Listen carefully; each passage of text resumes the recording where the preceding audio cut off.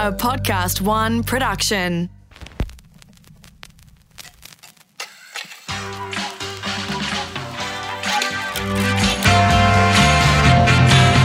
Hi, I'm Christopher Pyne, and welcome to Pyne Time.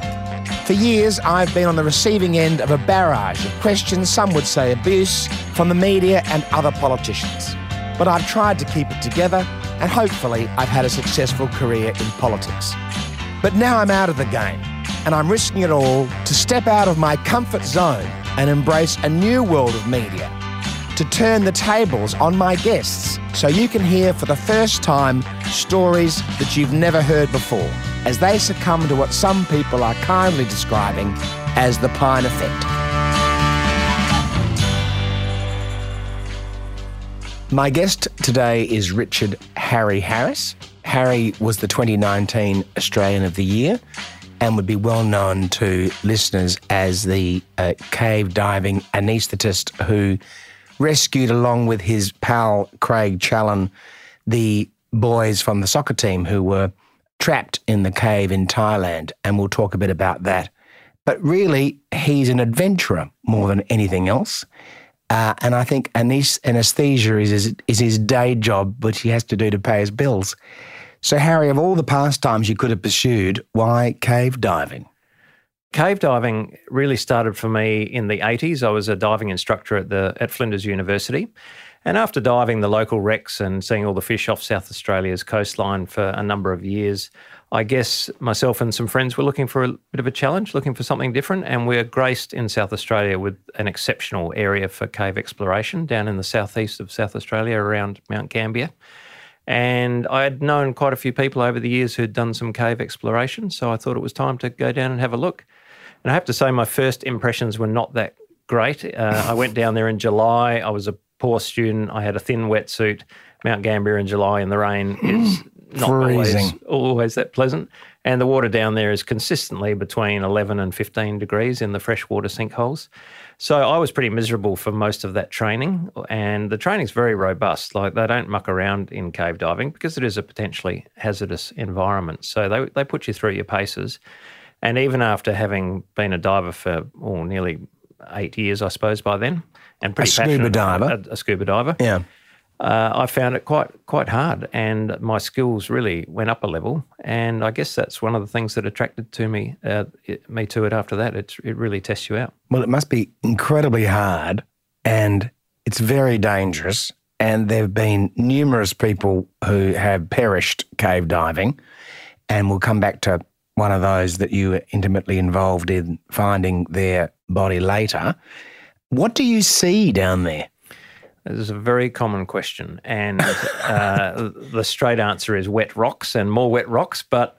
Colourful rocks? Actually, sand? It can be stunningly beautiful. Is it? I often show people a photograph that I took in a well-known sinkhole called Kilsby's sinkhole, which has beams of sunlight shining down through crystal clear water and iridescent blue water. It's like a cathedral. It's extraordinarily Where's lovely. That? It's on a farm near Mount Gambier. Right, and in the southeast. Yeah, and the landowners very kindly allow the cave divers to come and access it and dive in there. And, you know, the clearest ocean water that you've ever snorkeled in the tropics on a coral reef looks filthy compared to the water in these sites. It's hard to explain. I mean, we use the term gin clear water, and literally the visibility is limited only by the strength of your light beam. So they're really beautiful places. And yet it's not a sport that has taken off. Oh, I think it has around my circle of friends. It's very popular. So you're the only cave diver I've ever talked to. Really? That surprises me. In my life. There's heaps of us. Like there can't 20 be. Or more. I mean, people who join MG clubs, there's lots of them. Yeah, well, you see them on the road. They're flashy sort of blokes. Bridge players. There's bridge clubs all through the country. They are devils, those bridge players. But the cave divers I would have to describe them as a niche interest. We are a niche. And to be honest, we're not recruiting. We don't want too many more people doing it because it's like Adelaide. It's the best kept secret, Christopher, as you'll agree. You don't want everybody going down there stirring up the water. No, we don't. They want the hordes coming down. And most of these tunnels are entirely natural, as in they're not tunnelled out by coal mining or iron ore mining. They've all just been formed over rock for millions of years, have they? Yeah, so I guess there's two sorts of endeavours. One is the naturally formed caves, usually limestone or a similar rock which has been dissolved over hundreds of thousands of years to form these caves, and then they're full of water. But there is a group that enjoy diving in flooded mines, and I've done a bit of that myself. But actually man-made holes like that are more hazardous because they are normally supported in the air by wooden or concrete structures, and over time those structures erode and decay, and they become a bit unstable. So mine diving is probably a bit riskier again. And not as safe? No. Well, I think that's fascinating. But that love of adventure, that comes from where were you always a child that loved taking risks and doing adventurous things? I don't think so. I still don't consider myself a risk taker. How interesting. Because, and I find this the more and more people I talk to who are involved in what we would perceive as high-risk activities, I have a bit of an interest in their personality types. And I find almost universally these are the most cautious, careful, methodical people I've ever met. And I guess that's why they're still alive. And maybe the people who are not like that are like the old pilots and bold pilots, but there's no old, bold pilots, that's saying. And so the people who don't have that sense of self-care don't actually survive very long. So they're not the ones you get to chat to. Do you think that being a boy at Saints, which is, for the most listeners wouldn't have the faintest clue what St. Peter's College was, but it has produced 3 Nobel Prize winners and is the only school outside continental US, in fact, that's produced 3 Nobel Prize winners, which I don't know if you realise. And I think there's been 15 Nobel Prize winners in Australia, of which 5 have come from South Australia, 3 of them from one school, which is amazing. But people like Douglas Mawson and the men at Saints who you would have been told about when you were at school, they were all extending the boundaries, weren't they? They were all trying to do something that nobody else had done. Lord Florey with penicillin, Douglas Mawson travelling to the Antarctica. Did that instill in you not just your father's example, but also the sense that you could do anything and that you should try and have a go rather than just sort of, make up the numbers? Well, I don't think they were ever looking at me as a potential Nobel Prize winner when I was at school. I was not. Well, you never know. Well, I'm pretty sure. I was not a great student, and my time at school wasn't the best part of my life, I don't think. I think I was a bit immature and I was struggling to find myself.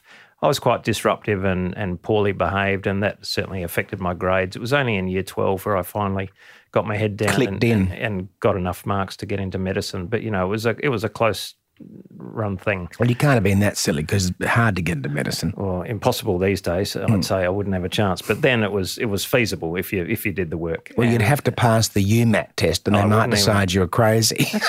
Don't even get me started on that. That seems like just another exam that everyone has to study for and do.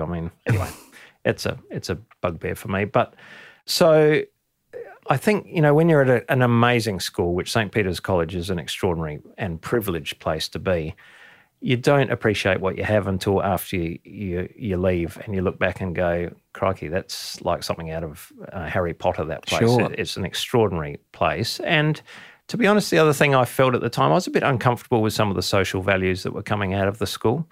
And so I left with this sort of awkward feeling about my whole experience there. Now, I've actually reconnected with the school now and been back to talk to some of the students because I didn't want to positively discriminate against those kids just because they had come from good backgrounds or were lucky enough to find themselves at a very privileged school like that.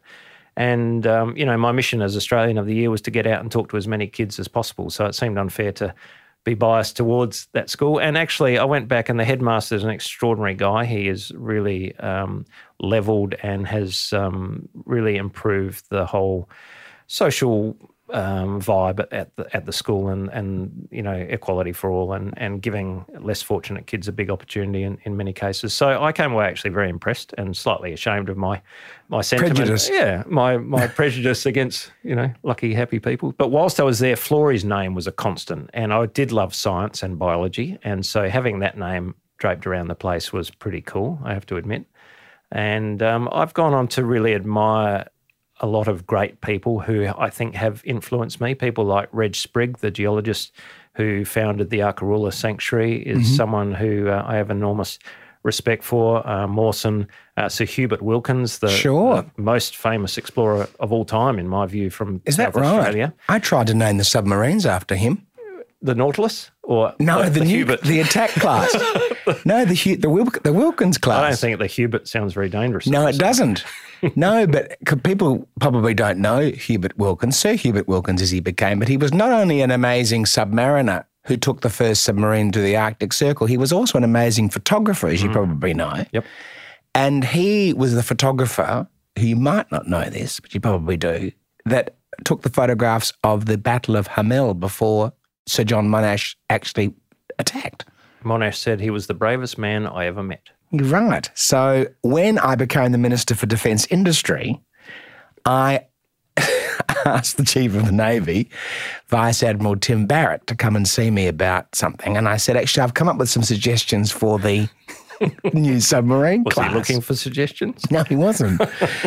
And he said, what? And I said, yes, I've got a suggestion. He said, oh, well, usually the Chief of the Navy recommends a name to the Defence Minister. Just a suggestion. Minister. And I said, that's okay. I said, it's just a suggestion. He said, well, he wasn't very forthcoming. Tim was a great person, but he was very reticent about encouraging this flight of fancy on my part. And I said, how do you decide the names, Tim? And he said, well, we ask the history section for some suggestions. And I said, who's that? He said, what? I said, what's that person's name? He said, I'll get you the name. I said, good, because I'm going to give him a call, him or her a call. As it turned out, it was a him. So I called him myself as the minister. And I said, are you thinking about names for the new submarine class? He said, well, of course I am. I said, well, I've got a suggestion. He said, really? I said, Hubert Wilkins, the Wilkins class. And then I explained, of course, he knew who Hubert Wilkins was. And he's a South Australian, right? So I thought this will be good because the submarines are being built here in South Australia. We'll have a South Australian name for the class. Anyway, the Wilkins class did not see the light of day and it became the attack class, which is a much better name. The attack class is a much better name. Yeah. The Hubert Wilkins class doesn't sound very scary. But no, I think if our enemies said, well, I think there's a Hubert on the way, everyone would just giggle. A U-bear on the way to see us. Yes, the attack class does sound a lot more menacing. I think so. Yeah. But Hubert Wilkins was obviously a hero of yours. Absolutely. In fact, I'm now the patron of the Hubert Wilkins Foundation. Oh, well, you know all about it. Here am I telling you about Hubert Wilkins. Bottle on Hubert. Don't worry about that. So what's the Hubert Wilkins Foundation? Where's that? Well, recently set up by a bunch of enthusiasts, including a couple of historians, to basically... Photographer enthusiasts or submariner enthusiasts? History enthusiasts. Oh, good. And of course, I was approached because of, I dropped his name a couple of times during interviews as someone who inspired me. And B, because I'm a part-time adventurer, not like Sir Hubert, who was the real deal. He was definitely the real. Well, you are the real deal as well, but he was definitely the real deal, and very little known in this country. Well, that's the thing. So the whole point, well, there's a couple of points, but the first point is to make his name well known, at least within his own state, because he's fabulously well known in America. They really revere the guy. Is that right? Yeah. In fact, it was the American atomic or nuclear submarine who went under the ice to recreate his failed effort and laid his ashes on the ice at the North Pole. Is that right? It was a really beautiful... He was a man of many parts. Oh, yeah. Extraordinary guy. Submariner, military person, photographer. Along with Frank Hurley, he was out on the Western Front. And going up in those planes in the First World War to take photographs of the battlefield before the battle in order to be able to help, in this case, Sir John Monash, it was a very dangerous exercise. Oh, the Germans would have been quite happy to shoot all those people down, and they were trying to. Well, apparently he was walking across no man's land on the Western Front there, and the Germans were heard to say, and I won't try a German accent, but they were heard to say, who is that guy out in the middle there? What's he doing? What's he doing? Shall we shoot him? Was he taking photographs? He was just taking photos and then pulling a few injured soldiers back to the lines. Extraordinary guy. How bizarre. But, yeah, he's like John McDowell Stewart, who is one of Australia's great explorers who laid out the telegraph line path to Palmerston, as it then was, who's not nearly as famous as Burke and Wills, who he beat on that competition because he survived. Yep. And this is typical of Australia. Burke and Wills perished, so everyone knows who they are. And John McDowell Stewart, who actually succeeded, is not nearly as well known. No, that's right. And I think the same applies to Wilkins. You know, maybe Mawson was a better self-promoter, a better publicist than people like Hubert was. Wilkins was accused of being aggressively modest, so he never really, sold his own attributes, but, obviously a great guy. But obviously, getting back to where this bug comes from for you to get out and do interesting things, all of that growing up, learning about those stories is a big part of how you ended up doing cave diving rather than mahjong. I guess so. Mahjong's not nearly as dangerous. I tried mahjong, didn't like it. Did you? It's not always been happy times, has it, for cave diving for you? Because your achievements in diving to some of the lowest depths on record and being involved in some of the most important activities in cave diving has made you somebody that, for example, the SA Police came to when they were looking for the body of a friend of yours in 2011, Agnes Malovka. So tell us about that. What was that like? So I had been working since about 2007 or 8 to establish some kind of resource for cave rescue in Australia and New Zealand, and starting in Australia, obviously. I was very worried about what would happen to me if I was on the wrong side of a sump and I got injured. Now, a sump is a water-filled section of the cave, and in some sorts of caves, you can start on the surface, dive through a sump, and then surface in a remote chamber, and then you can go dry caving, take all your diving gear off and go walking around and exploring. Right. Sometimes you might find another sump and carry your gear over to the next sump and off you go again. And there's one place in particular called Cocklebiddy Cave out in Western Australia near the well-known roadhouse at Cocklebiddy, population 6, I think. And there's a place out there that the cave is over 6 kilometres long to get to the far end of it, and you have to come up into 2 of these massive dry chambers on the way, carry all your gear across basically an underwater mountain and then back down into the water. And I was in there in 2008, and I said to my friend, what would happen if one of us fell over and broke our leg here? How or who would come and rescue us?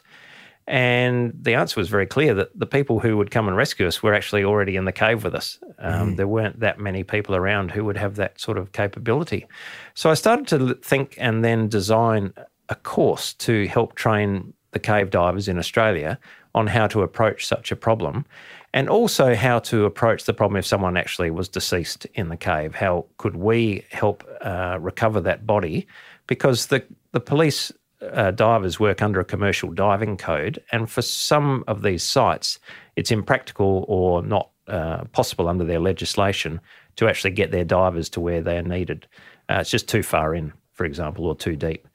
So I started to have that conversation with the South Australian Police Water Operations Group. So what would happen in the situation where it was too far and too deep and they couldn't go in? Well, they would either have to bend their rules, and they can do that slightly under the right circumstances with high-level approval, or they would have to close the cave and leave the body in there. Now, that's bad for the landowner. It's bad for the cave divers, obviously, and it's very bad for the family, who wants their loved one back.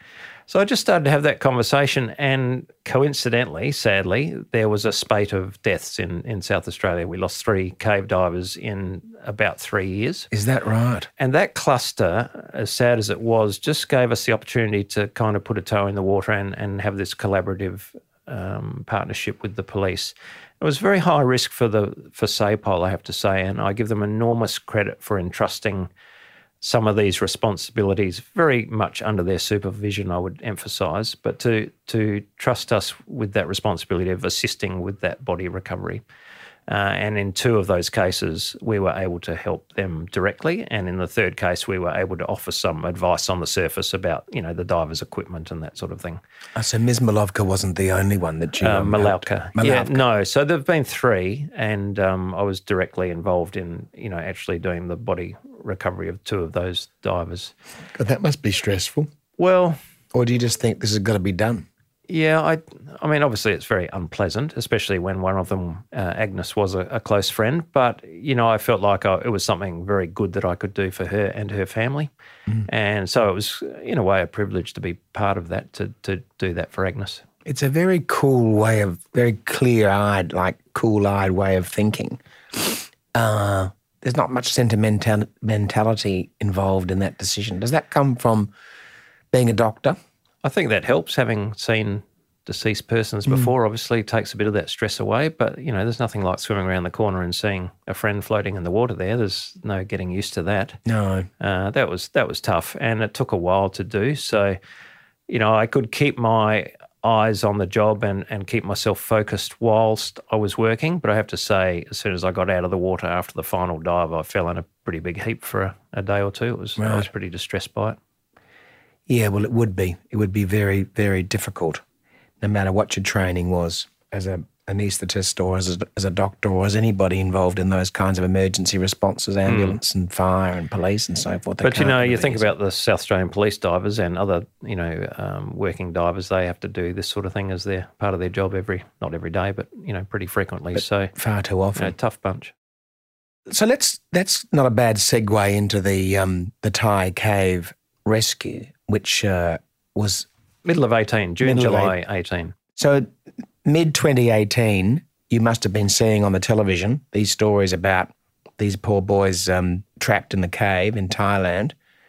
Did that network of cave divers across the world start communicating with each other? Almost immediately. By Facebook and text message and... Yep, it lit up. Lit up. So I remember seeing a tiny little article, 2 inches high in the corner of page 5 of the paper, boys stuck in cave in Thailand. I went, oh, that's interesting. What's that about? And then very quickly I was contacted by a friend of mine who's a Belgian expat diver who lives and works in Thailand, runs a technical diving school and guiding service, which technical diving is about cave diving and deep diving basically. And he contacted me and said he'd been asked to go up to the cave and did I have any suggestions from a medical aspect point of view. And at that stage, the boys hadn't even been found. I then heard that a couple of friends of mine who are British cave divers went over there, Rick Stanton and John Valanthan. And these guys are kind of revered in the cave diving world. They are truly the Edmund Hillarys of the sport at this stage. And so once I heard those guys were involved, I thought, if there's any chance for those boys, they've got the right guys on the job. And I started communicating with those guys, and then on day 9, after the kids went missing, they found the boys with a great deal of assistance from a lot of other divers, including the Thai Navy divers, the Navy SEALs. Those 2 Brits managed to get to chamber 9 where the boys were waiting. And they were talking about how many people? Yeah, so a lot of people have seen that famous video from John Valanthan's helmet camera, where he says, how many of you are there? And one of the boys who just speaks a few words of English says 13, and John says, brilliant, in that English accent. So that video came out of the cave and was on CNN or some other news service before John and Rick got out of the cave. Because there was, in Chamber 3, which was like the advanced dive base, there were a heap of Thai Navy people encamped in there and acting as a forward supply base or staging post for the divers. And they had a fibre optic Wi-Fi connection in there. And apparently that was downloaded and out before the British divers even got out of the cave. Crazy. So yes. And that set the scene, obviously, for what followed. Well, it did, and it set the scene for you and Craig being obviously asked your advice about the best way to get those 13 people out of the cave, right? Well, initially it was just ongoing discussions, particularly between myself and Rick Stanton. And Rick is an ingenious guy. Was a firefighter, very practical guy, but very clever. And he actually texted me one day. I was in the operating theatre, and he said, what do you think about sedating these boys to bring them out? Because everyone had been thinking, how can you possibly teach kids to cave dive, not just scuba dive, but cave dive, so that they can swim out 2.4 kilometres? Which is a long way. It's a very long way. And not just a long way, it's a really gnarly cave. It's high flow, zero visibility, muddy water, and some very tight restrictions that you have to wiggle through. So, it's not, entry-level cave diving at all. And any cave diver would tell you that that's impossible for someone to do without panicking. So all thoughts of teaching the kids, giving them scuba lessons and then holding their hand to come out, once I actually saw the cave myself, I realised why the Brits were not keen to do that. I realised that was just an impossible So did you quest. think they're doomed at that point?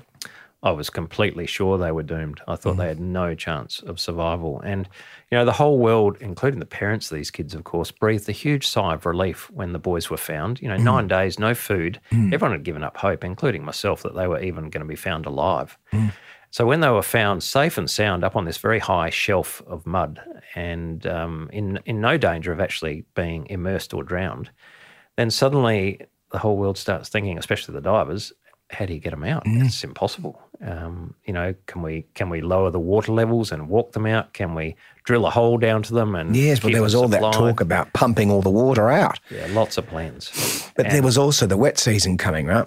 Well, it had arrived early, in fact, which is why the boys got trapped, because they'd gone in at what should have been a safe time, but unexpected monsoon arrived.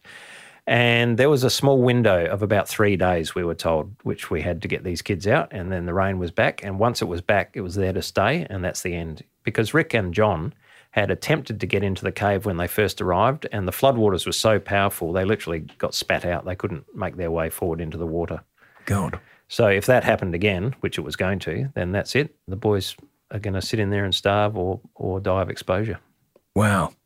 So who was the person that said to you, well, obviously you think we could sedate them, and you said, well, it'll be almost impossible, but then somebody at some point said, why don't you and Craig come over and see what we can do?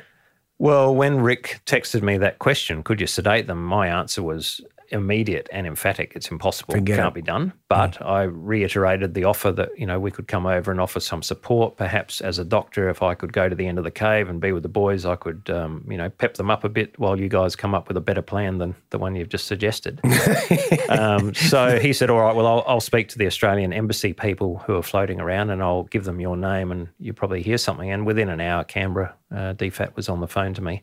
And I said to them, I'm happy to go over, but I need someone I trust with me if I'm going to be doing anything medical. I just need another cave diver who I trust, who I can bounce ideas off, will keep an eye on my back while I'm trying to navigate the medical stuff. He can look after us in the cave sort of thing. So I gave them Craig's name. We'd done some of these body recoveries together, and we'd done some fairly serious exploration together, so I knew he was a guy who was pretty unflappable. And they came back with, oh, well, who is this Craig Challen? Because it was fortunate for me, I was already a member of the Australian Medical Assistance Team. I was working with the South Australian Ambulance. I was kind of a known quantity to them. I'd worked with AusAid. But they came back and went, oh, we don't know Craig Challen. He's not on the books. Not on our list. Oh, I'm pretty sure he's tied up with Western Australian Urban Search and Rescue, because we'd done a rope course together, and so I sort of threw them that line and they came back, no, we haven't got a record. Oh, well, I'm not going without him. So that caused a bit of a flurry of activity in Canberra, but they finally, swung it. I mean, again, big risk for the Australian government sending a couple of volunteers to a high-risk situation, I guess. Terrible. So you went there. How do you pronounce the name? Tam Luang? That's how we say it here in Australia. How do they say it? I'm not sure. We say Tam Luang. Tam Luang. Yeah. So you get to the Tam Luang site, and it's obviously a hive of activity, and every man and his dog is there with all their television cameras, and there's these 13 human beings that are the centre of all this attention. And what was your first thought when you got to the site and thought, what did you think? What did you first think? Chaos, absolute chaos, because, there's people from multiple nations. There's the Thai people everywhere, but there's all levels of government. There's the King's representatives there. There's the Navy, the Army, all these rescue authorities, police, tourist police, millions of different uniforms, it seemed to me. And the press was overwhelming. When I first opened the door to the van that we got dropped up in there, I've got this picture of this sea of cameras. And unlike yourself, Christopher, I have had very little experience dealing with the media up to that point. So that was terrifying. That was terrifying for me. It would have been, and very distracting, I assume. It was. In fact, we were lucky we had these amazing guys from the Australian Federal Police, some tactical response fellows who are quite capable, I understand, and they kind of ran defence for us. And so they were a great bunch of lads to have around and look after us and, keep the media away and help carry some gear for us, all that sort of stuff. So they get you through to the centre point where all the decisions are being made, and somebody says, right, well, what do you two think? And you said... Well, there was a lot of pressure on me to just get going, right, into the cave, sedate the kids, bring them out. I said, whoa, hang on. I don't think that can work. And, I don't really want to be the guy who's responsible for 13 deaths. And I knew it would come back to me if that did happen. I'm the bloke who put the needle in them and then they drowned. Well, that's true. I mean, the reality is if you had failed, you would have been Dr. Death. Well, my wife pointed that very name out to me, actually. She said, you would be the Dr. Death of Thailand if this goes badly. And she mentioned that the night before the first rescue day, which was very helpful, I thought. Because the problem would have been that if you'd failed, and thank God you didn't, but if you had failed, every expert in the world would have said, well, they should have done this and they should have done that, that they'd used my drug and, Donald Trump would have had a view and you would have been completely pilloried. I've got absolutely no doubt about that. It would have been crucifixion by media and expertise on Monday morning. Well, thank God that didn't happen, but it must have all been going through your mind, or did you manage to just sort of put all that out and think, right, I've got only one job here today? Well, it has occurred to me that I might be a little naive or foolish, Christopher, because most of that didn't really occur to me until Fiona, my wife, pointed it out. That was nice of her. I was just thinking, we'll give this a go, do our best. What could go wrong? Exactly. Anyway, I mean, you can't think about yourself when 13 lives are on the line. You either commit to it or you shouldn't have got on the plane. Or in you the first say place. pass, yeah. So the first meeting we had was with the British divers to get the lay of the land. What's the actual diving like? Because, of course, with any rescue, you have to look after yourself first and foremost. So I had to make sure it was safe for me, because these British divers, as I mentioned, are on another level in terms of their expertise. So, when Rick said to me one day, well, that cave, it's a bit sporting, Harry, but I think you'll be all right. That's like Edmund saying, it's a bit of a hill. It's quite steep. It's quite yes. So that frightened the life out of me when he said it was a bit sporting. So I thought, bloody hell, maybe I can't even get my sorry backside to the end of the cave. But you obviously went in and did a reconnoitre. Yeah, so Craig and I spent the whole next day in the cave, seeing the kids. I just wanted to see the kids for myself, see the place where I might be doing the anaesthetic, make sure that I could safely get myself there and back. And once I had a clearer mental picture of the whole landscape, then I could actually think seriously about what they were asking me. I also needed to look at all the other plans that were being proposed. Like, I wasn't going to go anywhere near this idea of sedating them if we could just pump the water out, or we could just drill a hole or something like that. But very quickly it became clear that all those other plans were not going to come to fruition. And did Craig sort of turn to you at some point and say, this is ridiculous? Well, Craig's a more practical, unemotional bloke than me, so he was able to look at the whole thing more clinically, I think, and say, look, Harry, these are the options. We either walk away and these kids are going to die, or we give this a go and they'll probably die, but at least, we've given them a small chance. But I felt it was that chance was zero, to be honest. Zero. I did not think it could work. So is it true that when you had sedated the boys and they'd been taken back through the cave, and of course you didn't know that because you were in the cave the whole time while they were each being sedated and then removed, that when they said to you, when you said something like, how did we go? And they said 10 out of 10 or something. 4 out of 4 on the first day, and I assumed they meant you thought they were dead. Died, yeah. Yeah. God, that must have been extraordinary. I was so in the mindset that was going to be the outcome that first day, that when that US Air Force guy who greeted me at the surface in Chamber 3, when I said to him, how do we go? And he said 4 out of 4, I just went, I thought that could happen. He said, no, mate, 4 out of 4, they're all good. Wow. Oh, okay. God, that must have been, I've got goosebumps talking about it.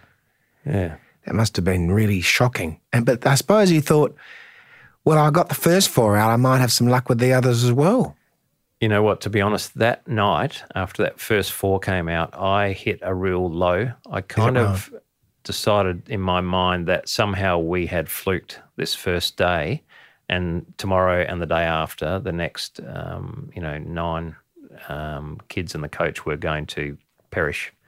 And to me, that seemed even more desperate in a way, that the first 4 had come out and then we were going to start to have some fatalities because, you can imagine, well, the Thais, just assume that after the first 4 came out, well, there you go. It's easy. It's done.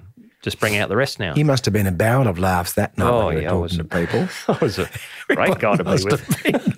Happy to catch up with I kept you. it to myself, but it was a pretty long night, in the hotel room, listening to the rain falling on the roof. That was the other thing that started bucketing down. So we also thought there's a chance we might not even be going back into the cave. So you did get them all out, which was an amazing achievement, and the world was watching, and you suddenly became an international celebrity, you and Craig Challen. And then obviously Australia was very proud that we were part of that amazing achievement. And quite fittingly, you and Craig were made Australians of the Year in 2019. And I was with you in Government House when you received your Order of Australia medal. And that was a funny day because all of my colleagues didn't really believe that we would know each other. Sure, we're from Adelaide. That's exactly right. And I heard someone say, is Christopher Pyne, because Harry's looking for Christopher. And I said, because I told everybody, you see, because of course, they all thought I was skiting. I said to everybody, I know Harry Harris. He's a friend of my brother Nicholas's. And they were going, oh, yeah, sure, of course you do. You know the Australian of the Year, the cave rescue. I said, I do. I said, we've caught up with each other for dinner and things. I said, yeah, of course you have. And then we all saw each other and lots of laughs and a couple of glasses of champagne to celebrate your achievement, which was great. And then you threw yourself into 2019 as Australian of the Year. That must have been a really different experience for you. Oh, my goodness. I was so embarrassed to receive that award, I have to say. When our names got called up, I was horrified. I felt, and I know this sounds a bit, fake humility sort of stuff, but honestly, you look at the people in that room and you look at those people who have spent their lives, working for some social cause against some great injustice. And here's a couple of blokes who've just been diving in Thailand. I know it was big, and I know the story was big, but it wasn't to us. It was just something that we did. It was just like, the emergency services do every day, the fireys going into a burning building every day of their lives because they've done the training and that's what they're expecting in their day. And, to be frank, Craig and I were so excited when we heard there could be a rescue in Thailand because we'd been doing this training for 10 years or so by then. And we love cave diving. I love giving anaesthetics. For me, it was just the dream, combination. Yes, of course, when I looked those kids in the eyes for the first time, then it struck me that this is not a joke. This is not a game. And, it was a big deal. And by your own admission, it was impossible. Yeah. And the fact that the impossible was achieved is what made it spectacular. And you probably don't realise because you were immersed in it, but the whole world was watching. Well, that's what I guess I've come to understand. And if we were the symbols of something bigger for this country, and that I think is what being the Australian of the Year is all about, then that's something that I wear with enormous pride and privilege. So I guess a school kid early on in my tenure as Australian of the Year, I was talking to a bunch of school kids, and this real tough-looking boy in the front row put his hand up at the end of my talk when I said any questions, and he slowly put his hand up and he said, do you really think you deserve that Australian of the Year?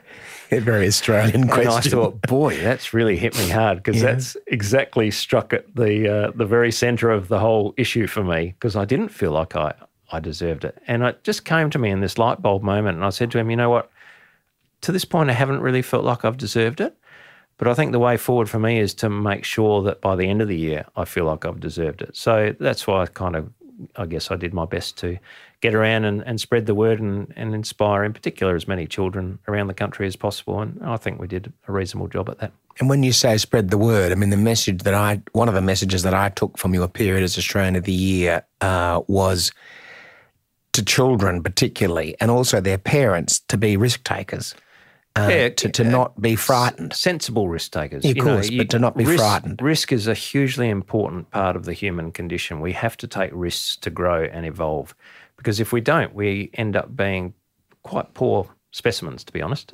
If we don't do tough things, then we inevitably will become weak people. And if you don't need courage in your day from time to time, then life is too soft and easy. And if something bad does happen, you'll fall in a big heap. And something bad happens to all of us pretty frequently. So you got to be ready. So it was about building resilience. I think so.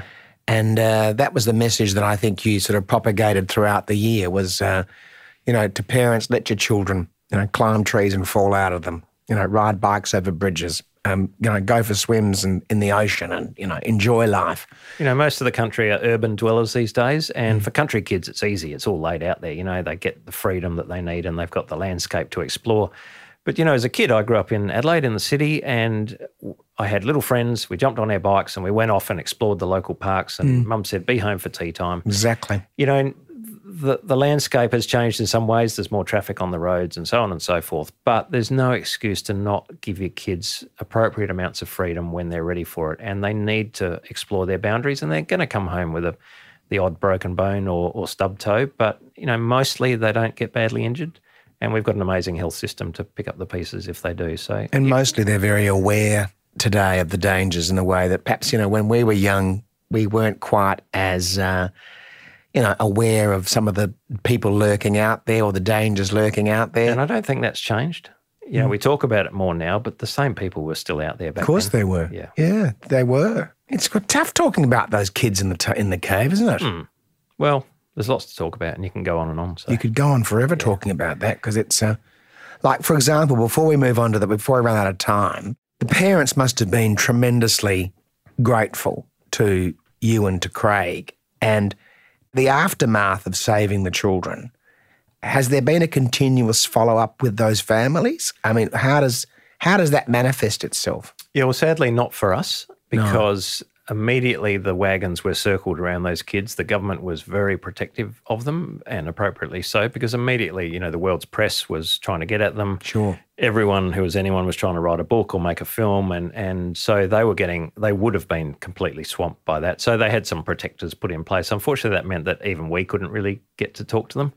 And what I have done is managed to connect with most of them on Facebook, and we've exchanged occasional one-line things via Google Translator to just catch up and say, how are you going? So I just occasionally say g'day and check in on them. But and the kids are thriving? They seem to be well, yeah. Because, of course, they could fall in their own hole. They could. I think there's great expectations on them as well from the Thai community. You've been given this chance, now you better do something good with it for our country and to pay back all the people, especially Saman Gunan, the Thai Navy SEAL who perished during the rescue. Tragically. So I think they feel a debt of gratitude and to the country, so they'll do well. So what happens now, Harry? You've done the cave rescue, which was obviously a tremendous lifetime achievement, and then Australian of the Year for a year, which means you can't do much else. In 2020, do you return to the new normal of the coronavirus and back to anesthesiology, or do you look for something new to do? Well, I am at a bit of a decision point. I was almost developing a new career from the public speaking. We wrote a book, Craig and I, which Against the Odds? Against All Odds, which has gone well. That's gone well. And I am finding some opportunities in documentary filmmaking for myself, something I've wanted to pursue for a long time, particularly around exploration and underwater stuff, obviously. So I'm working hard on getting that up and running. Obviously, the COVID-19 issue has put the stops on a lot of the creative arts, so that's a problem. I've started a podcast called Real Risk, which is about talking to adventurers about risk-taking and how they manage risk. And you're trying to compete with Pyne Time. I think it's going to be big, Christopher. It's going to be huge. I think you're allowed to compete with Pyne Time now. Real Risk on all the usual platforms. So I've got lots of stuff going on, but I'm still doing anaesthetics, and I'm just waiting to see how it all pans out. Life is so exciting, I have to say, since there's so many opportunities, and life is pretty good. Well, cave diving has never been as well known in Australia as it is now. That is true. Which must be another achievement.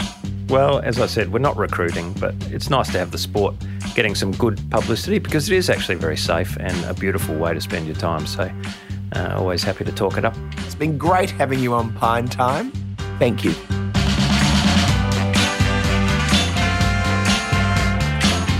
Pyne Time was presented by me, Christopher Pyne. Audio production by Darcy Thompson, produced by Matt Dwyer and the ever-patient executive producer, Jennifer Goggin.